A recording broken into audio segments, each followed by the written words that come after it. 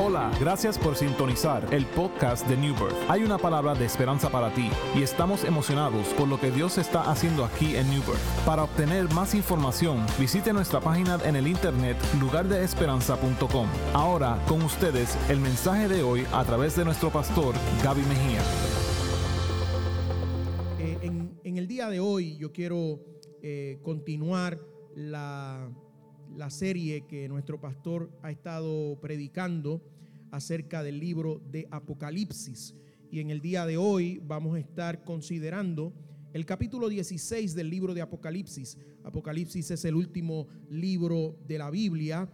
Es la revelación de los acontecimientos finales dada a Juan el apóstol. Algunas veces nosotros mencionamos Juan y hay personas que no saben qué es Juan. Juan el apóstol, Juan el Bautista. Juan el Bautista no escribió ningún libro. Juan el Bautista simplemente tuvo un ministerio de 18 meses. Sin embargo, Jesús dice de Juan: no se ha levantado ningún profeta mayor que él, ni se levantará un profeta mayor que Juan. Sin embargo, no hay ningún escrito de Juan. Él no escribió nada.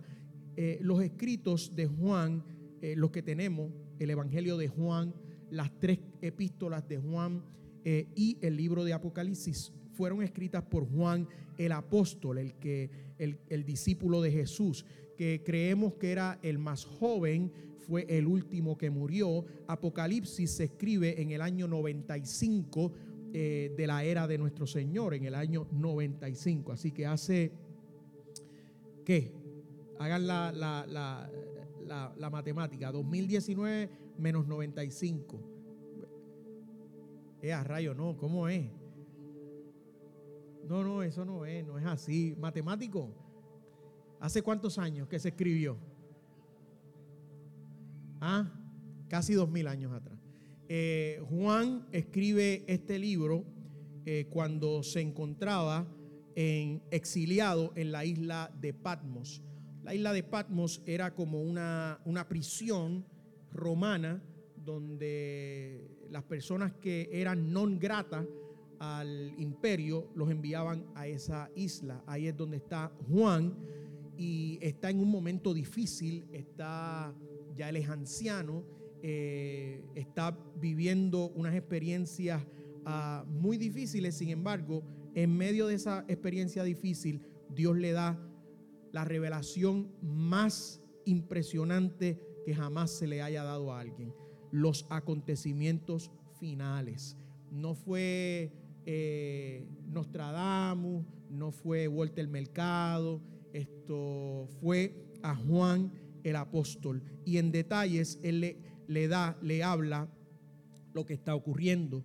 La isla de Patmos es una isla a las afueras de lo que hoy conocemos como Turquía. En Turquía, que era lo que se llamaba en ese tiempo Asia Menor, es donde están las 7 iglesias a las cuales él le escribe esta carta. Por eso es que el libro de Apocalipsis comienza escribiéndole y mencionando a 7 iglesias. Es que de la manera en que está la isla de Patmos en relación a las iglesias y a Turquía, era como si Juan estuviera en un púlpito y en un semicírculo. Geográficamente, si usted se puede imaginar en su mente, las iglesias estaban como en un semicírculo y era como Juan hablándole a un ¿cómo es que se llama? Auditorio, no es auditorio. A un teatro, que es la mitad, esto, ¿cómo se le llama?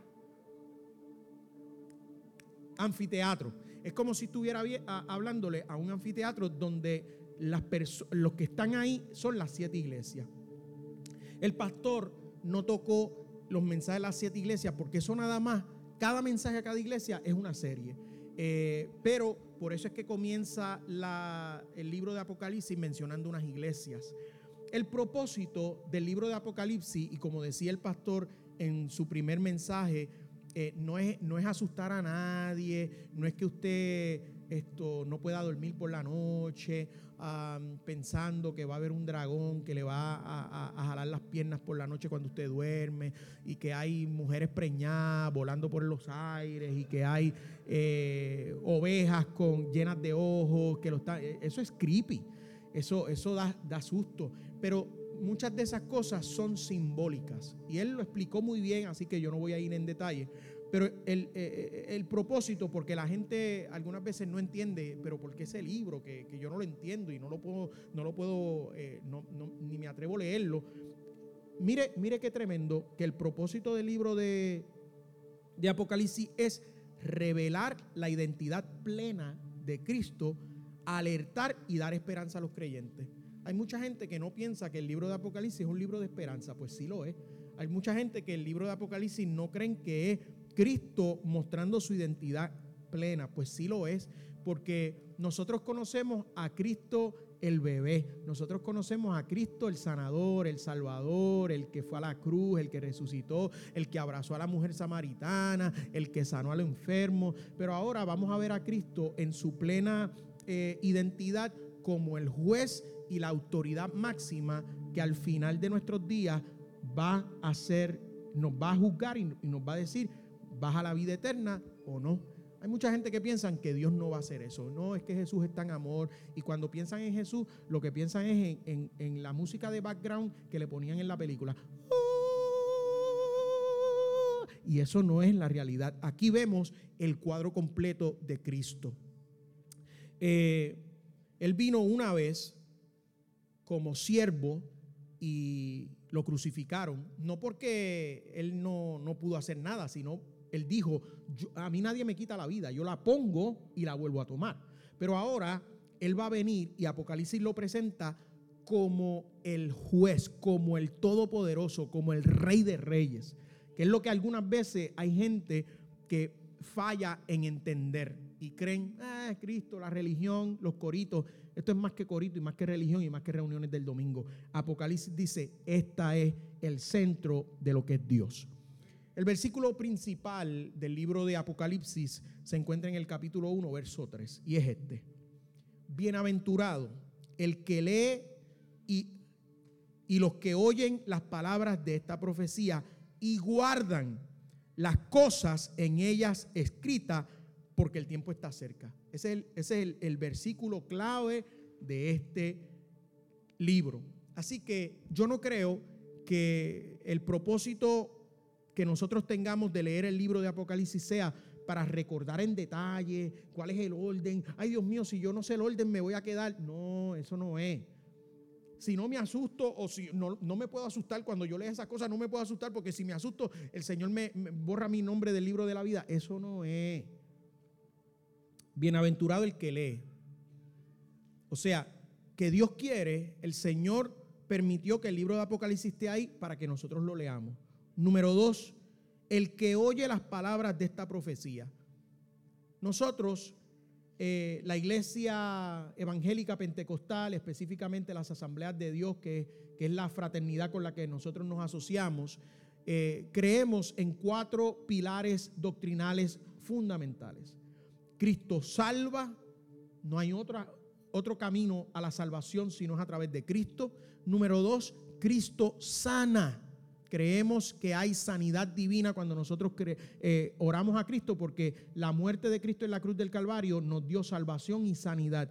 Número 3, el Señor bautiza con su Espíritu Santo. Dios se mete en nosotros, habita en nosotros a través de la persona del Espíritu Santo y nos bautiza para que nosotros podamos ser testigos fieles de Él y tengamos autoridad para vencer en esta tierra.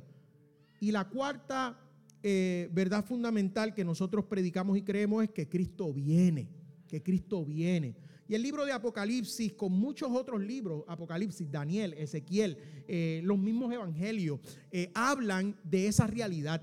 Qué triste es que muchas iglesias han abandonado el mensaje de la segunda venida de Cristo, quizás porque no están preparados, quizás porque piensan que van a desilusionar a las nuevas generaciones, porque esto está bueno aquí. esto está bueno, las cosas están buenas, Kissimmee está creciendo, hay casas nuevas, hay carros nuevos, nuevos modelos, la televisión ahora es HD, ahora tenemos comunicación en nuestros teléfonos, ahora tenemos en nuestro teléfono más información y más tecnología que la que tenía el cohete que mandaron hace 50 años atrás a la luna. ¿Usted sabía eso? Usted tiene más tecnología en su bolsillo que toda la tecnología que NASA utilizó para enviar un cohete a la luna hace 50 años atrás. Pues imagínate, esto está bueno. Si yo predico de la venida de Cristo, lo que le estoy diciendo es, esto se va a acabar y viene otra cosa. Y no es que esto se acabe y venga otra cosa, es que como lo que viene, nosotros no tenemos control de eso y no sabemos, pues decimos, ay bendito, pero ¿qué tal y si no me gusta aquello? Pero mire, Jesús dijo, cosa que ojo no vio, ni oído escuchó, ni ha subido al corazón de los hombres, son las cosas que yo he preparado para todos los que creen en mí. Así que yo estoy creyendo que lo que viene para nosotros es muchísimo mejor, porque el apóstol Pablo lo decía así. Él decía, si yo estoy en esta tierra, voy a hacer la voluntad de Dios. Pero si me voy con el Señor, lo cual es muchísimo mejor, Filipenses capítulo 1, él dice, estando con el Señor es muchísimo mejor. Y que nosotros no debemos renegar y olvidarnos del mensaje de la segunda venida de Cristo. Así que el libro de Apocalipsis es para bendecirnos, bienaventurado, alegre, bendecido es el que lee este libro, los que oyen las palabras de esta profecía. ¿Qué profecía? De que Cristo viene y que hay vida eterna y guardan las cosas que en ella está escrita. ¿Cuál es la parte de guardar las cosas que en ellas está escrita? Cuando yo guardo lo que está escrito en esta profecía, me ayuda a vivir en santidad. Cuando yo guardo las palabras que están en esta profecía, me ayuda a que mi vida puede tomar un curso diferente si yo dejo de obedecer y vivir para el Señor. Es como, yo lo quisiera presentar, nosotros necesitamos vivir con el fin en mente. ¿Hacia dónde yo quiero llegar al final de mis días? Conforme a donde tú quieras llegar al final de tus días, tú vas a vivir en este momento. Así que el libro de Apocalipsis dice, si haces la voluntad de Dios, tienes vida eterna. Si haces la voluntad de Dios, yo te voy a llevar a un lugar que yo he preparado. Jesús se lo dijo a sus discípulos. No tengan miedo. Crean en Dios, crean en mí. En la casa de mi Padre muchas moradas hay. Si así no fuera, dijo Jesús, si eso fuera un embuste, si eso fuera un chisme, si eso fuera un bochinche, yo no se los hubiese dicho. Él lo dijo así de claro. Si Jesús fuera hispano, él hubiese dicho, mire mi hermano, si hubiese sido boricua, papi, mira papi, en el cielo hay lugar para ustedes. Si no hubiese lugar para ustedes, yo no gastara mi saliva en eso. Así hubiese dicho Jesús boricua. Él lo dijo, en la casa de mi Padre muchas moradas hay. Si así no fuese, yo se los hubiese dicho. Ahora, entendiendo eso, yo voy a vivir para alcanzarlo. Y el final de Apocalipsis 1:3 dice, porque el tiempo está cerca. Lee, oye y guarda las palabras de esta profecía, porque el tiempo está cerca. Hay dos maneras que nosotros nos podemos ir con el Señor: cuando morimos o cuando suene la trompeta. ¿Qué es eso de que suene la trompeta? La Biblia dice en Tesalonicenses que va a sonar una trompeta y que nosotros vamos a escuchar, y que cuando eso ocurra, nosotros, el espíritu de nosotros no va a tener ninguna duda de que es el momento en que Cristo nos está llevando al cielo. Y nos van los muertos en Cristo. Ese es el beneficio de morir antes de la venida de Cristo. Dios va a recompensar a los que murieron con la fe puesta en Cristo. Usted sabe que le dan un bono a gente, a los seniors, y le dan como un regalo especial a gente que ha hecho algo especial. Pues los que murieron creyendo en esta profecía, Dios le va a dar el beneficio de que ellos sean los primeros que se levanten. Los muertos en Cristo resucitarán primero.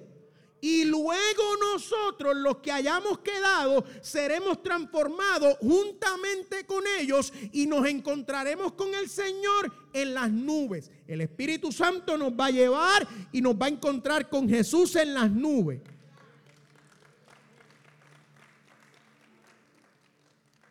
Una vez nos encontremos con Jesús en las nubes, vamos a tener un periodo de 7 años de bodas, de celebración. Y la Biblia dice que mientras eso ocurre allá en el cielo, y el pastor lo explicaba, acá va a haber tribulación. Pero déjeme decirle que no va a comenzar con una tribulación. Porque a la medida que se desaparezcan los cristianos de esta tierra, van a ocurrir muchas cosas. Número 1, la economía va a mejorar. ¿Usted sabe por qué? Porque va a haber tantos trabajos disponibles de todos ustedes que nos vamos a ir con Cristo y vamos a dejar trabajos available y la gente va a decir, wow, ¿cómo están los trabajos? Van a haber tantas casas disponibles, van a haber tantos carros reposeídos por el banco que los van a vender más barato y la gente va a decir, ¿lo ve? Que los cristianos eran los que dañaban esto. Lo ve que los religiosos eran los que dañaban esto. Y van a celebrar el que nosotros no estemos aquí. Pero lo que ellos no saben es que la tortilla se va a virar. Y en un momento dado, el anticristo va a tomar control de esa aparente alegría y aparente prosperidad. Y cuando el anticristo se quite la máscara, entonces va a haber la gran tribulación. Durante todo ese tiempo, a nosotros no nos va a importar porque estaremos en la presencia del Señor celebrando las bodas del Cordero. Eso es lo que está pasando. Imagínense esos 2 canales.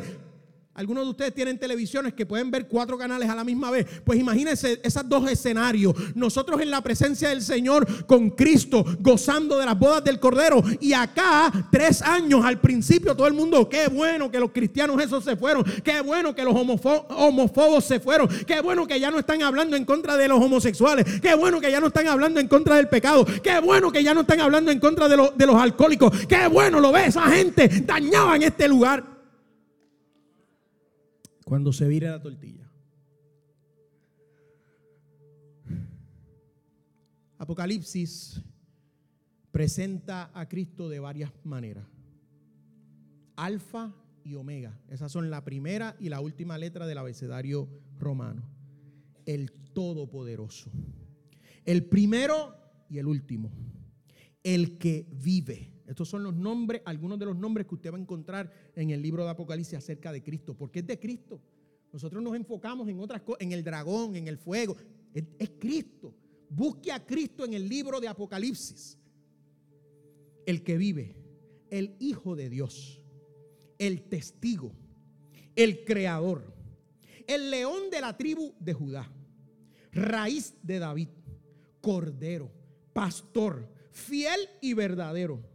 El verbo de Dios, la estrella de la mañana, Rey de reyes, Señor de señores. Cuando uno se enfoca en buscar a Cristo, en ver a Cristo en el libro de Apocalipsis, ya no da tanto miedo leerlo. Obviamente, si usted es nuevo cristiano, yo no creo que el libro de Apocalipsis es el primer libro que usted debe leer. Yo recomiendo el libro de Filipenses porque es un libro de gozo. Luego del libro de Filipenses, vaya al libro de Marcos, porque es el evangelio más corto. Y después Juan, y después busque otra cosa.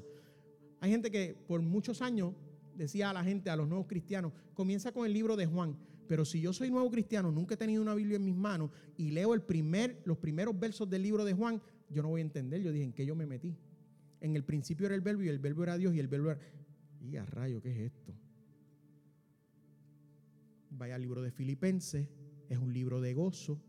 Luego al libro de Marcos, que se le habló a gente que necesitaba un evangelio y unas historias más básicas.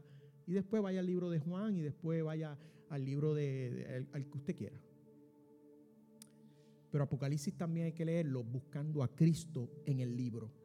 No tratando de entender toda la tipología, busque a Cristo en el libro de Apocalipsis.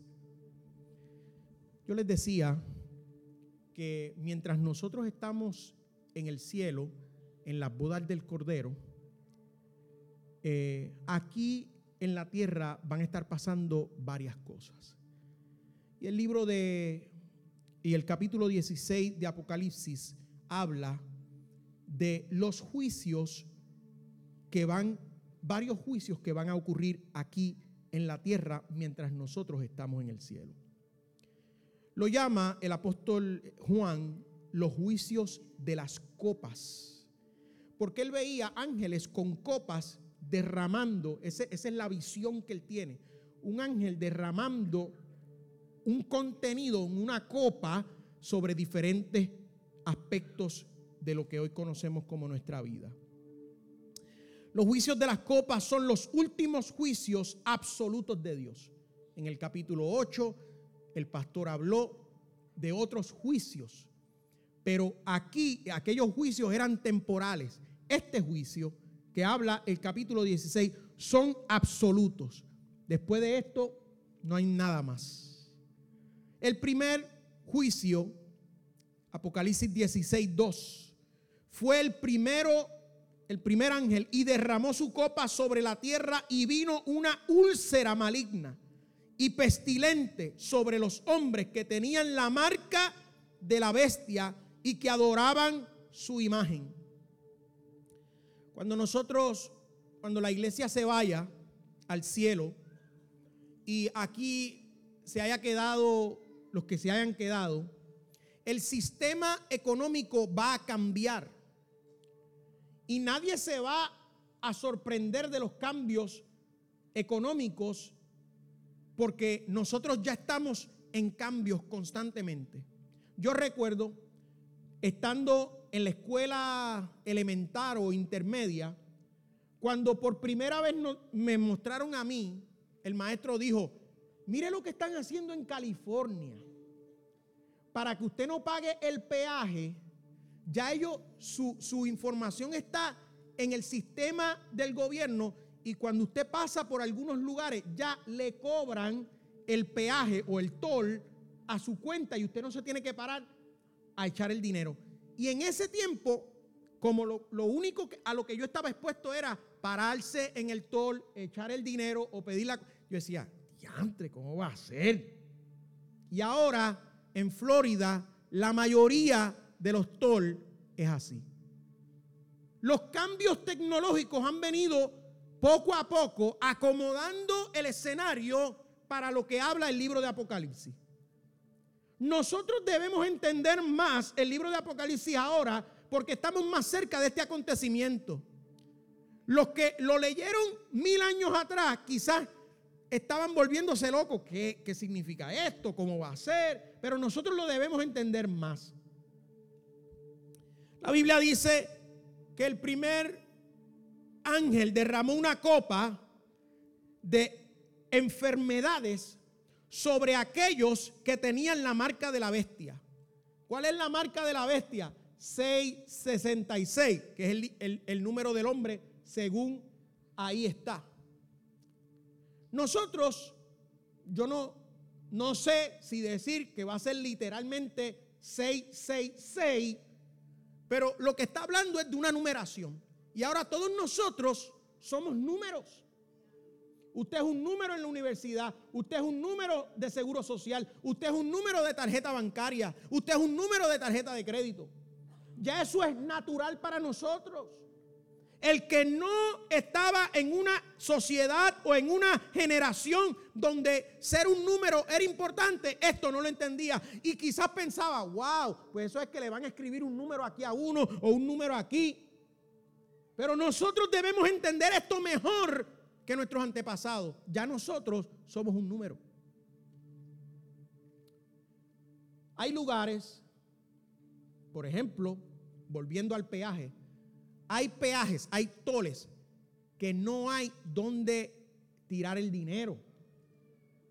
Va a llegar un momento en que va a haber lugares en que le van a decir, no aceptamos cash, necesitamos tarjeta. Y nosotros lo justificamos, la sociedad, todo se está acomodando para lo que dice el libro de Apocalipsis, porque muchos de nosotros, yo mismo no cargo con cash, porque uno dice, es que se lo roban a uno, o se le pierde, ¿por qué? Fíjese, cómo es que nosotros nos hemos acomodado a los tiempos, que ahora esto era insólito, esto nadie lo pensó cuando yo era pequeño en la iglesia, que tenemos un kiosco para que usted dé su ofrenda por tarjeta. Eso no es el diablo, eso no es, ay Dios mío, esa iglesia. No, es que esos son nuestros tiempos. Y por eso es que cuando esto acontezca, nadie va a decir, ay Dios mío, el libro de Apocalipsis está pasando. Los cambios se están introduciendo poco a poco y nosotros los estamos aceptando. Llegará un momento en que usted no podrá comer, no podrá viajar, a menos que usted no tenga un número asignado por el nuevo gobierno que va a regir esta tierra. Y Dios dijo que uno de los juicios va a ser de enfermedades a esas personas que se dejaron marcar por la bestia y que adoraban su imagen. Segundo juicio sobre el mar, segundo juicio, Apocalipsis 16:3. El segundo ángel derramó su copa sobre el mar y éste se convirtió en sangre como de muerto y murió todo ser vivo que había en el mar. Murió todo en el mar, todo ser vivo. Hace unos años atrás hubo un derrame de aceite aquí en las costas de la Florida. Eso es natural para nosotros.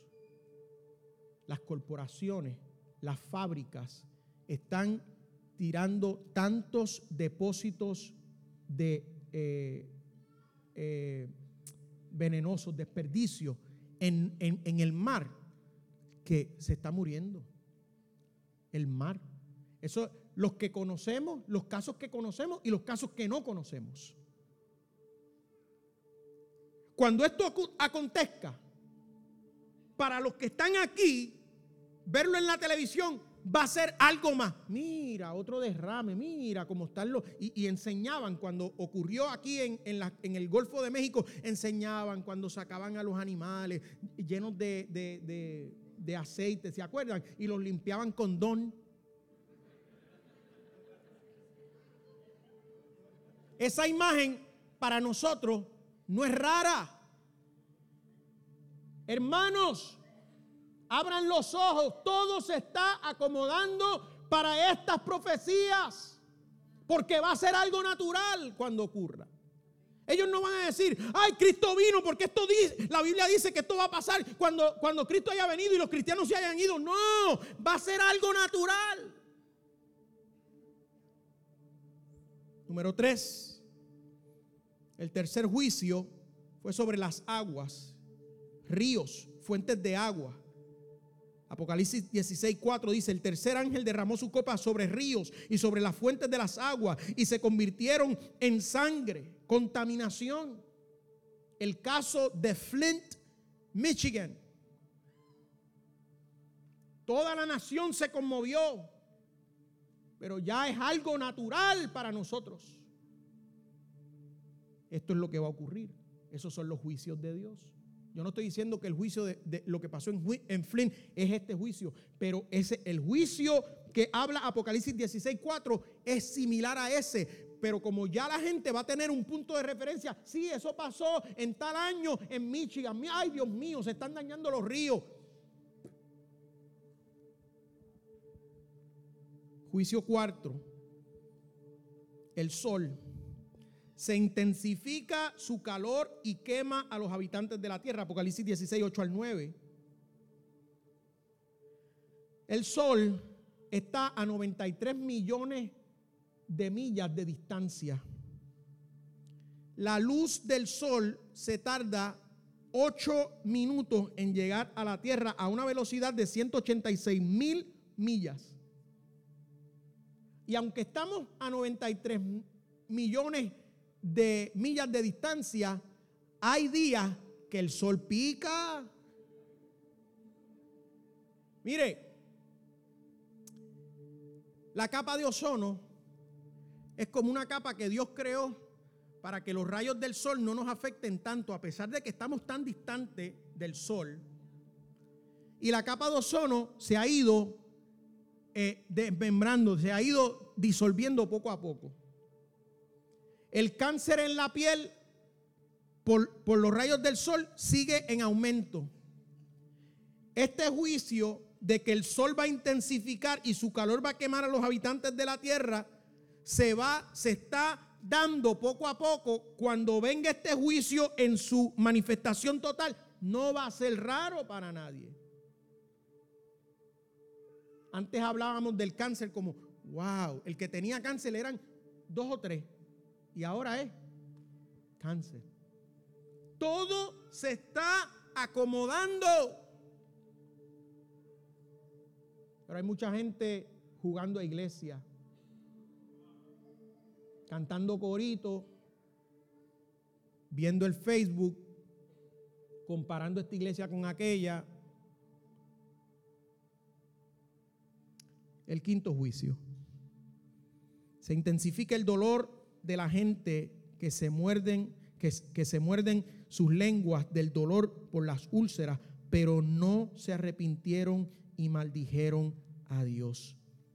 El quinto ángel envía su juicio a aquellas personas que, a pesar de ver su situación, siguen rebeldes a la palabra de Dios.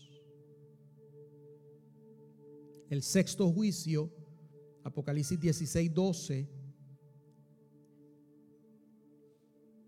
El ángel derramó su copa sobre el gran río Éufrates y el agua de este se secó para que estuviese preparado el camino a los reyes del oriente. Hay naciones como China, India, Japón, en el otro lado del río Éufrates. El río Éufrates está en el área de lo que hoy conocemos como Irak. Y ese río se va a secar para que los ejércitos de India, China, Japón puedan llegar hasta el área de Israel, porque si usted cree que hay tensión y hostilidad contra el pueblo de Israel, eso se va a multiplicar. Y ese río se va a secar para que esas naciones del oriente puedan llegar para esa batalla que se va a dar. El séptimo juicio, Babilonia será destruida.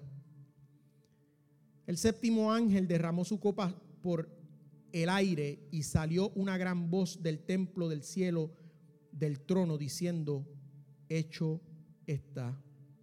Babilonia es destruida. Hay muchas personas que piensan que Babilonia es un sistema religioso. Hay otras personas que piensan que Babilonia es literalmente una nación, un país.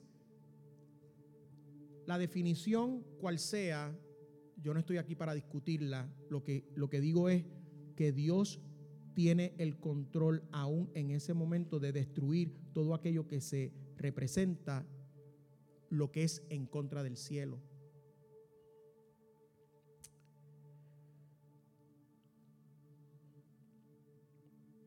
En Apocalipsis 16, 13 al 14 menciona a tres individuos. El dragón, que es Satanás, la bestia, que es el anticristo, y el falso profeta. Esa es la trilogía que va a estar gobernando en la tierra en ese momento dado. ¿Por qué esto no nos debe dar temor a nosotros? Porque nosotros debemos leer, escuchar y atesorar las palabras de esta profecía, porque el tiempo está cerca para que nosotros obedezcamos la palabra de Dios, nos podamos ir con Cristo en el rapto cuando Él venga por su iglesia, y esto nosotros no lo vamos a vivir. Yo no me tengo que preocupar por esto porque yo no voy a vivir esto. Simplemente esto es un aviso de Dios diciéndole: si tú no tomas una decisión de vida eterna ahora, esto es lo que va a esperar, esto es lo que viene.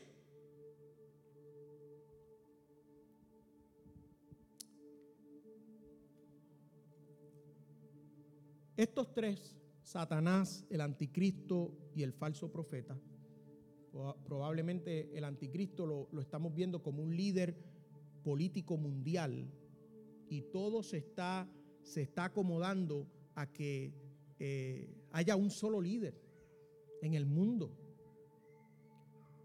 El Tratado de México, Estados Unidos y Canadá, el Tratado del Cono Sur de Sudamérica, los países, lo que quería hacer Chávez con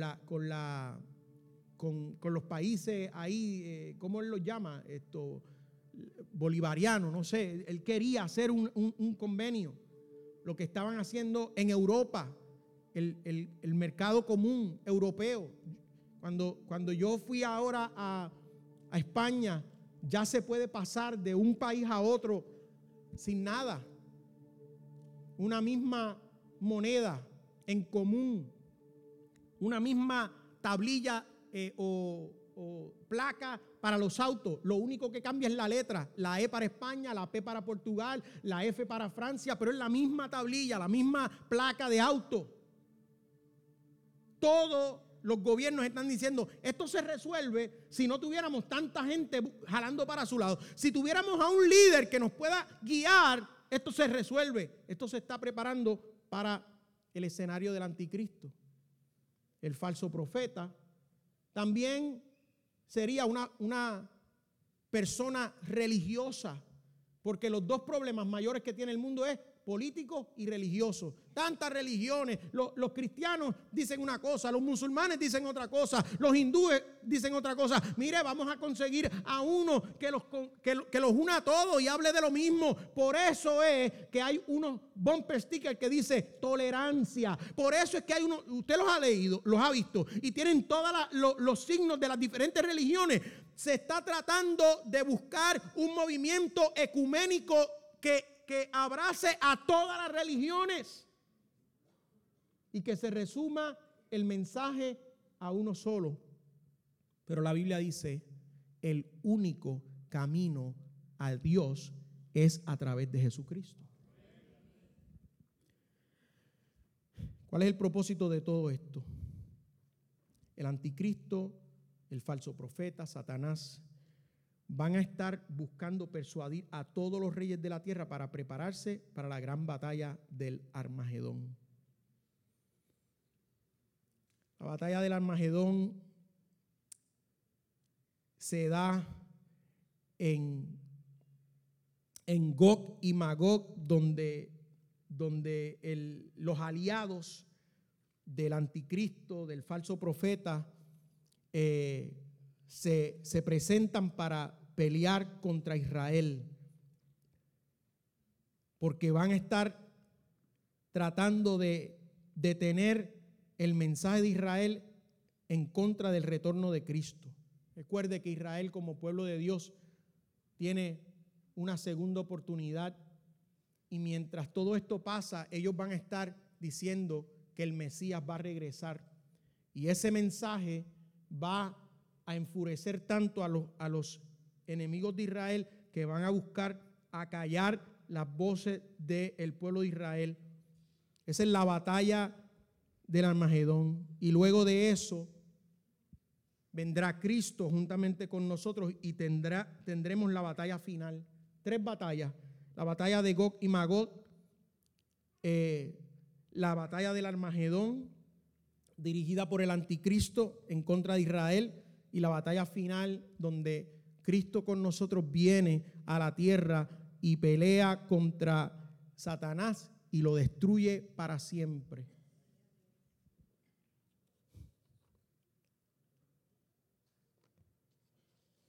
Mire,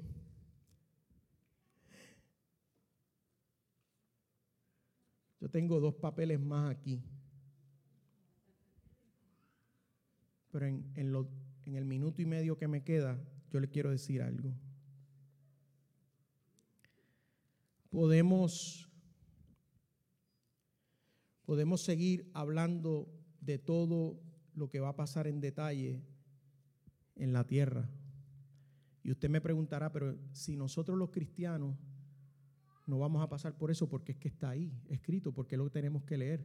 porque se nos puede olvidar las promesas de Dios para nuestra vida. Y Dios está diciendo que no se te olvide que este es el resultado de no caminar en mi presencia ni obedecerme a mí. Yo quiero ir al cielo, usted quiere ir al cielo.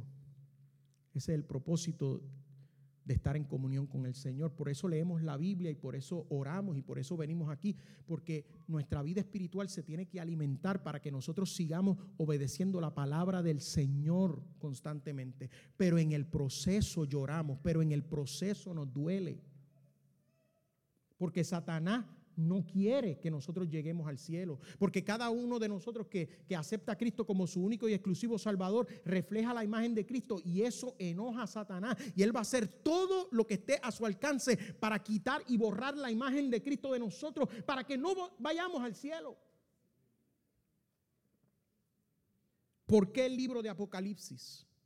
¿Por qué tenemos que estudiarlo? ¿Por qué el pastor está empeñado en que prediquemos del libro de Apocalipsis? Número uno, por lo que dice el texto.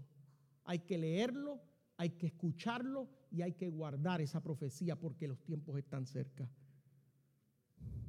Cada persona debe prepararse. Por eso el libro de Apocalipsis. Porque cada persona debe prepararse para la venida y el encuentro con nuestro Dios.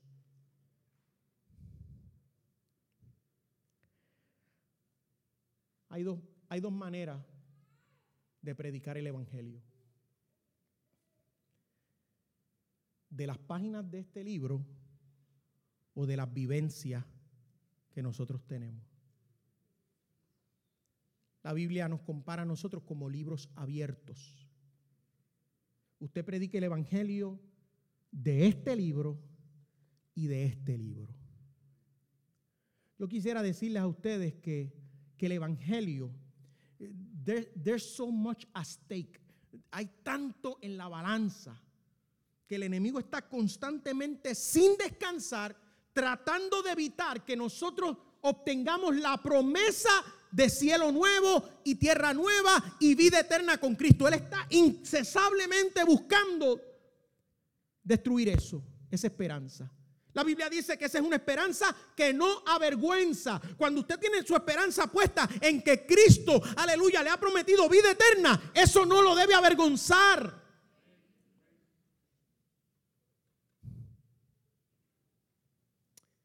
Y nosotros pensamos que porque esa es nuestra esperanza y porque nosotros estamos obedeciendo al Señor, nada malo nos va a pasar. Y oramos. Y nosotros oramos desde la perspectiva que la oración va a cambiar todo lo que pueda hacer que mi vida y mi relación con el Señor se afecte. Yo le voy a decir algo. La oración no lo cambia todo.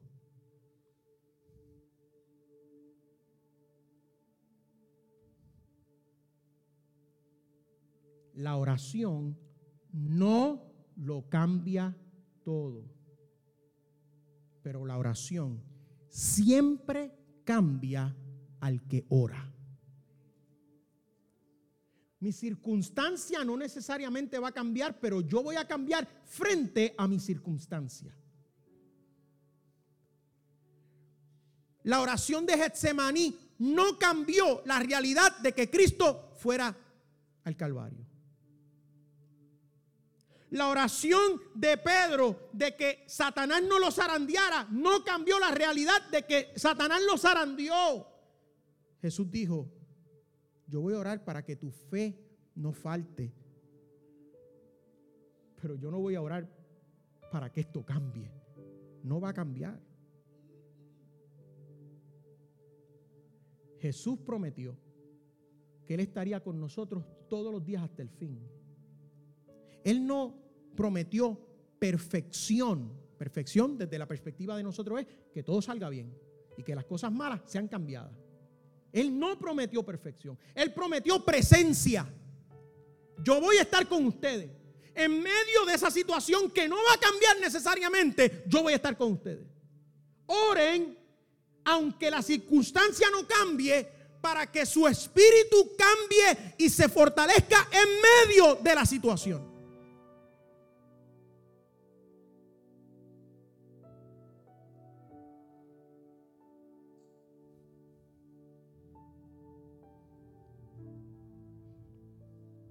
Juan 14, Jesús le dijo a sus discípulos: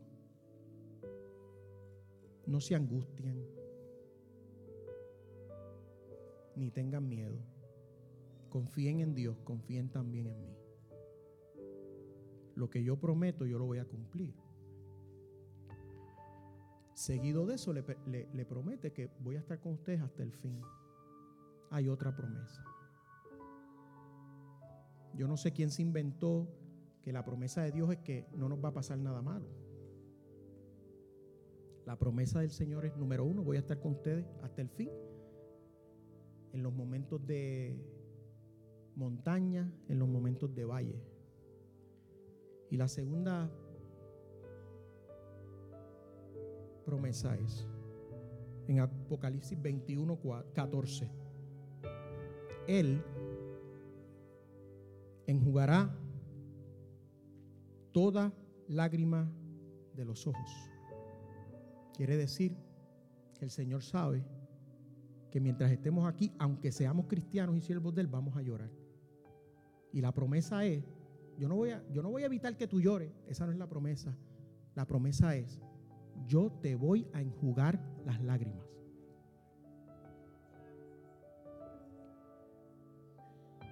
La promesa es que allá no habrá muerte. Él no dice que aquí no habrá muerte. Él dice, allá no va a haber muerte, aquí va a haber muerte. La promesa es que allá no habrá llanto. Hay cosas que nos provocan llanto. Allá no va a haber nada que nos provoque llanto. Ni lamento, ni dolor. Porque las primeras cosas pasaron. Estas son las primeras cosas. Y si esto es lo primero, quiere decir que hay una segunda parte. ¿Ustedes han visto las películas? Vemos la primera parte y después dice to be continued. Y uno está, yo quiero saber qué pasó en la segunda.